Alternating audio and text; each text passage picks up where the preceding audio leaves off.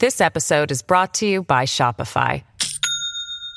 Do you have a point of sale system you can trust, or is it a real POS? You need Shopify for retail. From accepting payments to managing inventory, Shopify POS has everything you need to sell in person. Go to shopify.com/system, all lowercase, to take your retail business to the next level today. That's shopify.com/system. Rick Hasen is an election law expert, but for the past few weeks, he's been watching these videos. Hi, babe, it's me, Sarah Silverman. I know what you're thinking. These are celebrity videos endorsing the kind of election reforms Rick's been advocating for years. Whatever your personal politics are, whatever side of the aisle you find yourself on, you need to know that your vote matters. And they all focus on one bill in particular, H.R. 1, the For the People Act. It's called the For the People Act, and it's going to do a lot of amazing things like end gerrymandering and secure our elections. But even he's dead. We have no voice. In one of the more dramatic clips, Katy Perry and Orlando Bloom travel back in time from a dystopian future, and they warn Americans. Polling places closed. We lost our right to vote. Save democracy while you can. Call your senator now. Tell Daisy. Here's the funny thing. Rick, who's been warning legislators about the booby traps in American election law for decades. Oh, yeah. And who has accurately predicted any number of meltdowns at the ballot box. He hates these videos. It's all about messaging. And, voter suppression sells, And I'm not trying to minimize it as a real problem. It's a real problem. But I don't think that the strategies the Democrats are pursuing are ones that are likely to actually yield results in Congress, at least. Back in January, after the riot at the Capitol, Rick wrote out this checklist of all the stuff Democrats should do once they assumed control of the White House and Congress. Strategies that would shore up the distrust that's been seeping into American politics. But you know what wasn't on his list? A massive voting rights bill. He just thought it was too unwieldy. You seem to often be encouraging lawmakers to be pragmatic and practical. How often do you actually see them doing that? Well, in the election space, it's really tough because it's seen as a zero-sum game. This is about the legislators themselves and whether or not they're going to get reelected. And it's not as though I philosophically disagree with a lot of, say, what's in H.R. 1. It's that in a 50-50 Senate, it seems that selling the world on H.R. 1 or we all die is a bad and ultimately self-defeating message. Yeah, I mean, I'm glad you put it that way, that the part of the reason why it's hard to have these conversations across the aisle is because voting is existential to the people who are making the decisions about how to change voting law. And so the stakes are very high for them. The stakes are high, and also the road to election reform is full of unintended consequences. When you try to make things better, you don't always succeed. And so that's an argument for incrementalism, even if you think that ultimately we need radical change. I mean, you said in January things are going to get much worse if Democrats do not act quickly and decisively when it comes to voting rights. And they haven't. We're in a period where the potential for the worst nightmare is there, and months have been wasted. Today on the show, have the Democrats squandered their chance at election reform by trying to shoot the moon? I'm Mary Harris. You're listening to What Next? Stick around.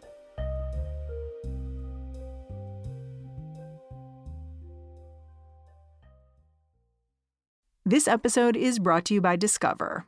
When it comes to your finances, Discover wants you to know they are the credit card that is always there for you.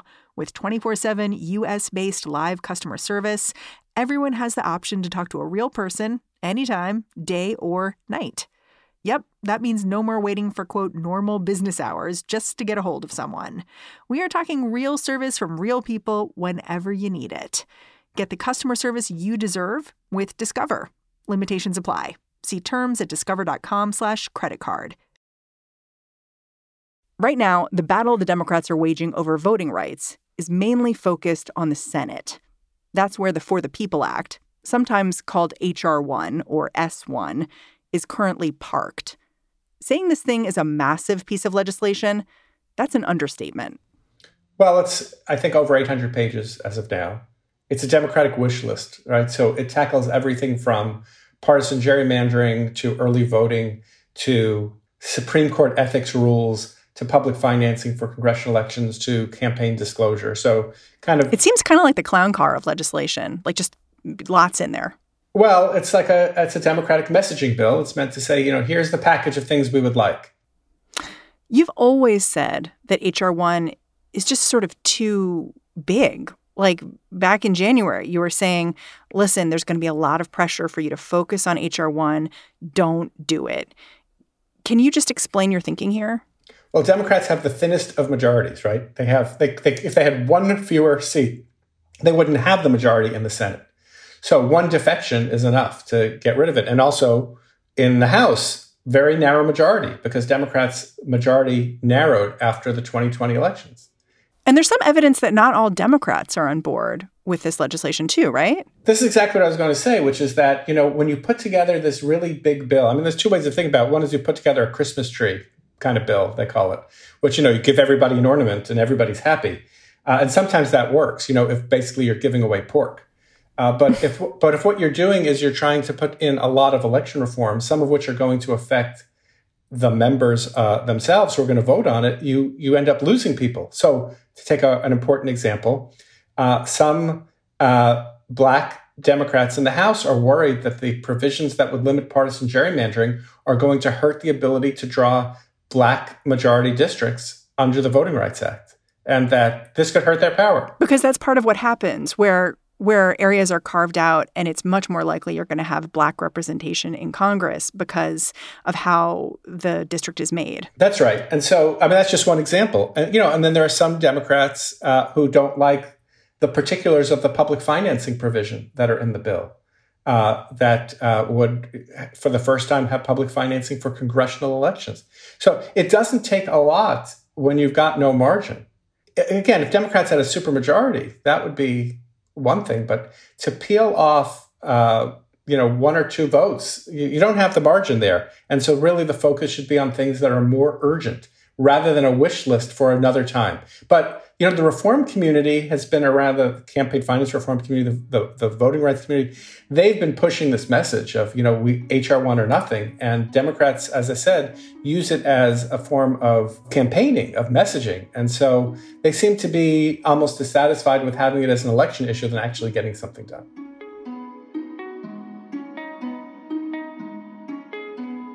Even though there are probably multiple Democratic senators that aren't 100% behind the For the People Act, predictably, everyone's eyes have been drawn to just one, West Virginia Senator Joe Manchin. For a long time, he was the only Democratic senator who refused to publicly endorse the bill. But then, last week, he released a counterproposal. It's not as massive as H.R. 1. It's a 3-page memo. But it picks out a lot of the highlights from the bigger bill and combines them with a version of another piece of legislation that Rick thinks is equally as important, the John Lewis Voting Rights Act. That law would restore sections of the original Voting Rights Act that were struck down by the Supreme Court in 2013. When you saw this from Manchin, what did you think? My first reaction was Democrats should grab it, even though it's still not likely to pass. And it's because it's still going to come up against the filibuster. And Manchin and Sinema, the senator from Arizona, has said she's not going to blow up the filibuster either. But if there's a unified Democratic front and there's a tight bill and there's repeated Republican intransigence, maybe there's a chance that Manchin would blow up the filibuster. Well, Manchin sort of implied that maybe he could bring some Republicans along with him, right? He said that. And then as a show of force, the very next day, you had Mitch McConnell hold a press conference. And I think he had 13 other Republican senators, including some that you would expect, like Lisa Murkowski or Romney or even Blunt, those who might be thought to be looking for common ground. And they all came out and said, no way, we're sticking together. So Manchin is not going to get what he says he thinks he's going to get. Yeah. I mean, some would look at what took place and see it as the evidence of the fallacy of letting Joe Manchin sort of control these decisions because the Republicans just are never going to compromise. But I wonder what you'd say to them. Like, is there something they're missing? Right. Joe Manchin's all they've got. Right. So it's not like, oh, let's ignore Joe Manchin. We have another path. There is no other path. But as I've been saying since January, this is still a huge lift. We're speaking on Tuesday, and there's a vote later today about H.R. 1 in the Senate. It's just a procedural thing, a decision about whether to move it forward. Yeah. And everyone's just saying it's going to fail. Like it's not even worth engaging with. Like it's just going to fail. Well, not really. I mean, so it depends on how you define failure. If you mean, is it going to get 60 votes to proceed? Yeah, it's going to fail. But, politically, the question is, do you get all 50 Democrats behind it? And Manchin has been negotiating, and we're recording this before the vote. I assume that Chuck Schumer, who's a pretty savvy strategist, is not going to bring this for a vote until he knows he's got Joe Manchin, who's going to have the 50 Democratic votes. If he gets the 50 Democratic votes, there's your opening bid. And then there's at least room, because Democrats are united, to try to move forward. If they can't even get 50 Democratic votes, then I don't see where they go with this.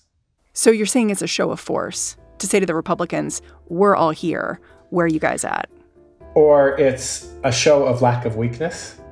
I don't want to accuse Democrats of being able to show force in this arena.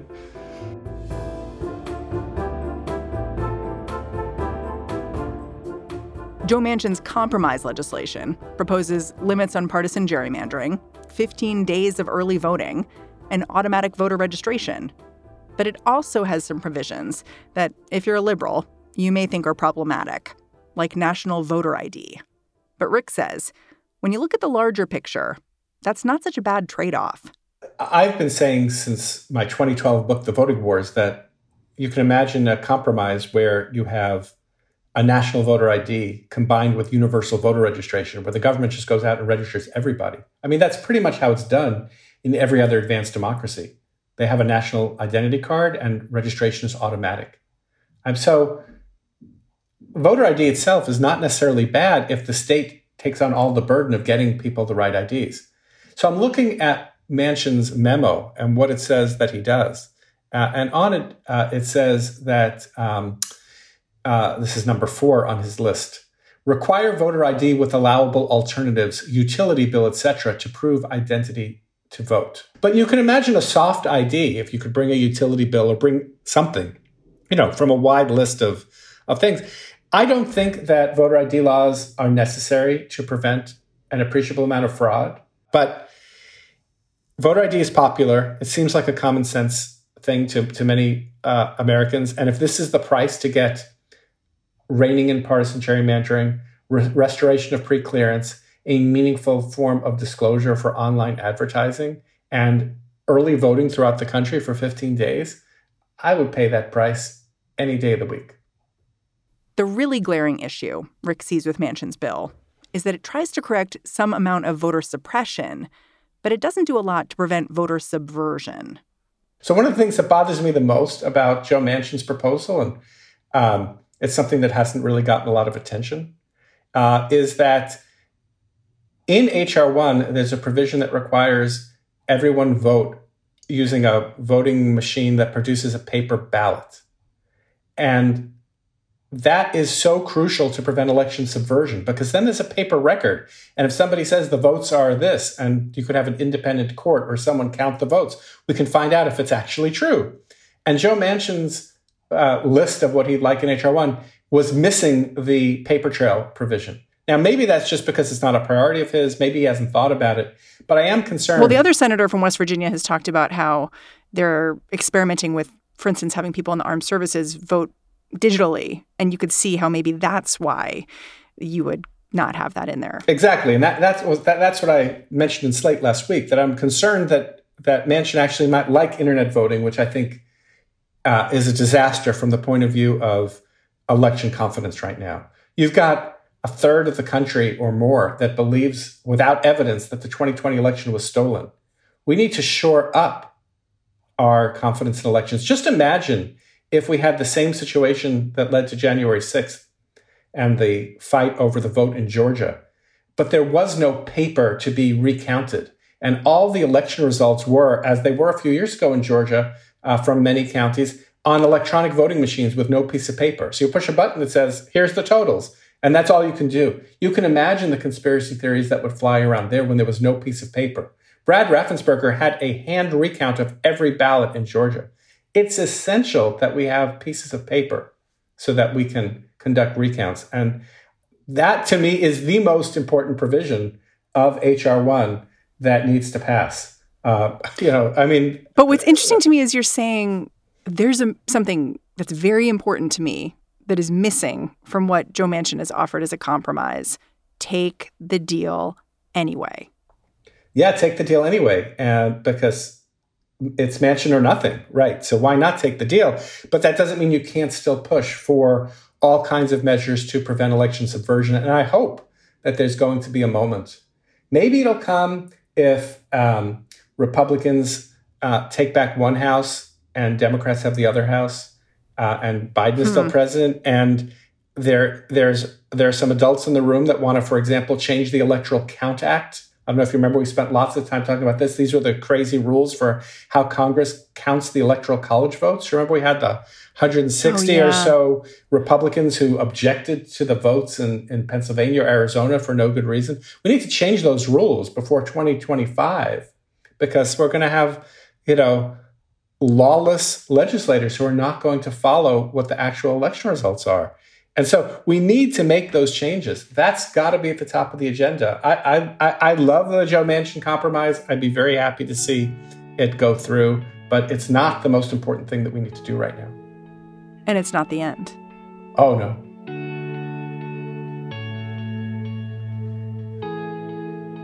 When we come back, the fight over voting rights, it's not just happening in Congress. In a few days, a whole other branch of government is going to weigh in.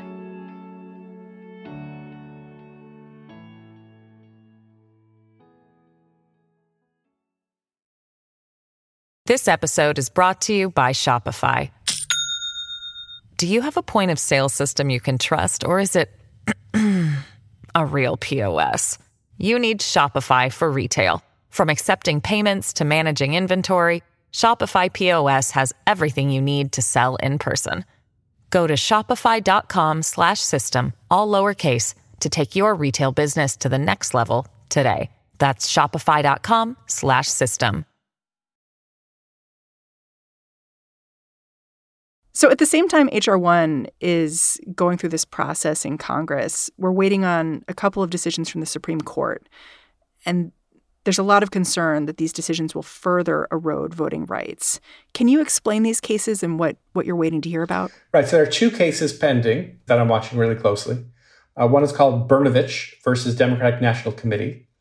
And what's at issue there is a different part of the Voting Rights Act than the preclearance part that we talked about earlier. A part of the Voting Rights Act called Section 2, which says that minority voters should have the same opportunity as others to participate in the political process and to elect representatives of their choice. That language was crafted in 1982. We learned in 1986 in a case called Thornburg versus Jingles what it means in the context of redistricting, and that's what requires the creation of some of these majority-minority districts. We don't know from the Supreme Court what it means in the context of what has been called vote denial, laws that make it harder for people to register or to vote. And lower courts have weighed in. So like getting rid of Sunday voting or only having voting during business hours. Sure. And so lower courts have had to deal with this. So the Fifth Circuit, the United States Court of Appeals for the Fifth Circuit, which is the most conservative appeals court in the country, ruled that Texas's very strict voter ID law violated Section 2. And then Texas tweaked it, made it a little bit less strict. And then the Fifth Circuit upheld it under Section 2. So Section 2 has been a tool that's been used in the last few years in the lower courts as a way of trying to rein in some of the most egregious forms of voter suppression. But the Supreme Court hasn't told us what Section 2 means and how tough it is. And so I'm going to be watching very closely because we're going to know whether or not federal Voting Rights Act protection is going to be meaningful or not over the next few years based on what the court does. I think this is the most important voting rights case the Supreme Court's going to decide since that Shelby County case in 2013. So that's one of the two big cases. That's the bigger one. And I'm really nervous about that. We'll see what the court does. And, I think Democrats never should have brought this case. The last place you want to be to try to get expanded voting rights is in the Supreme Court. But Democrats were very aggressive about bringing this case, and I've been quite critical of them for doing so. The other rule that was challenged is one that prevents so-called ballot harvesting, which is the idea that you can have third-party collection of absentee ballots. And this is controversial. It's allowed in some states. It's not allowed in other states. And, really the question is something that actually can prevent fraud. And we do have cases of fraud that occurred with ballot harvesting. We had a case in North Carolina, 2018 congressional election had to be redone. Is that a voting rights violation when there actually is a risk of fraud? So I think that the Supreme Court, maybe unanimously, is going to reject the Democrats' arguments. But the real important thing is not whether Democrats win or lose this particular case, but what the standard's going to be going forward. Okay, so just to sum up, we've got this big voting rights bill in the Senate, but it seems kind of stuck and possibly too big. The Supreme Court may be about to hobble the Voting Rights Act. We're not sure how. And then the possible corrective to whatever that ruling might be, the John Lewis Act, it's still in the House, still sort of chugging along. And we also have these state legislatures passing bills to restrict when and how people can vote. You're frantically warning we need to do something, but it doesn't feel like we've gotten very far, even though it feels like all of the motion is in the direction of restricting access to the ballot, not opening it up. Well, I think there are some states, even Kentucky, which is a Republican state, that are working in a bipartisan way to make it easier for people to vote. I think there are a lot of election officials who are working on ways of improving the competence of the system. But I think the way you need to think about it is, there are different levers that can be used to try to deal with both the question of voter suppression and election subversion. And we've got to use all of them. So one of them is the Department of Justice. And Merrick Garland has come out now the Attorney General, and said they're going to double the staff in the Civil Rights Division. They're going to go after voting cases. So let's see them go after this crazy audit in Arizona and some of these other things. Let's see them bring lawsuits under Section 2, assuming that that's still preserved after Brnovich, and go after some of these states. So there's DOJ. There's fighting state by state over these rules. As I said, states are passing some bad rules, but there's pushback. The business community is pushing back. Democrats are pushing back. Democrats walked out and at least stalled things in Texas. So there's kind of hand-to-hand combat in each state. And then there's state courts where you can fight. Ideally, Congress needs to step in. Yeah, you say the Texas folks walking out is a good signal, but the Texas legislators who walked out specifically said, we need Congress to act now because we've laid all our cards on the table. Like, we've done what we can, and it's not much. Yeah, but let's talk. There were two provisions in the Texas bill that didn't pass that got attention. Number one that would make it much easier to overturn election results by changing the burden of proof and changing the standard. They're taking that out now. The Republicans are not going to include that in their bill from our reporting. Number two, no voting on Sundays in the mornings when African-American voters would often do souls to the polls, go to church, then go vote, early voting drives. That provision was an accident, they said. Sorry, we're taking that out too. So pressure I'm not saying these bills are good. What I'm saying is it's not an all or nothing, and that you can fight state by state. So ideally, we need congressional action. But without that, there are other ways to try to fight this. And of course, political organizing matters. Agitating for transparency. And, it might mean that, people are going to have to be vigilant over the next few years over trying to change who runs election boards and how these things happen. And that's not the ideal way to do it, but that's all we've got. We've got to fight with the tools that we have.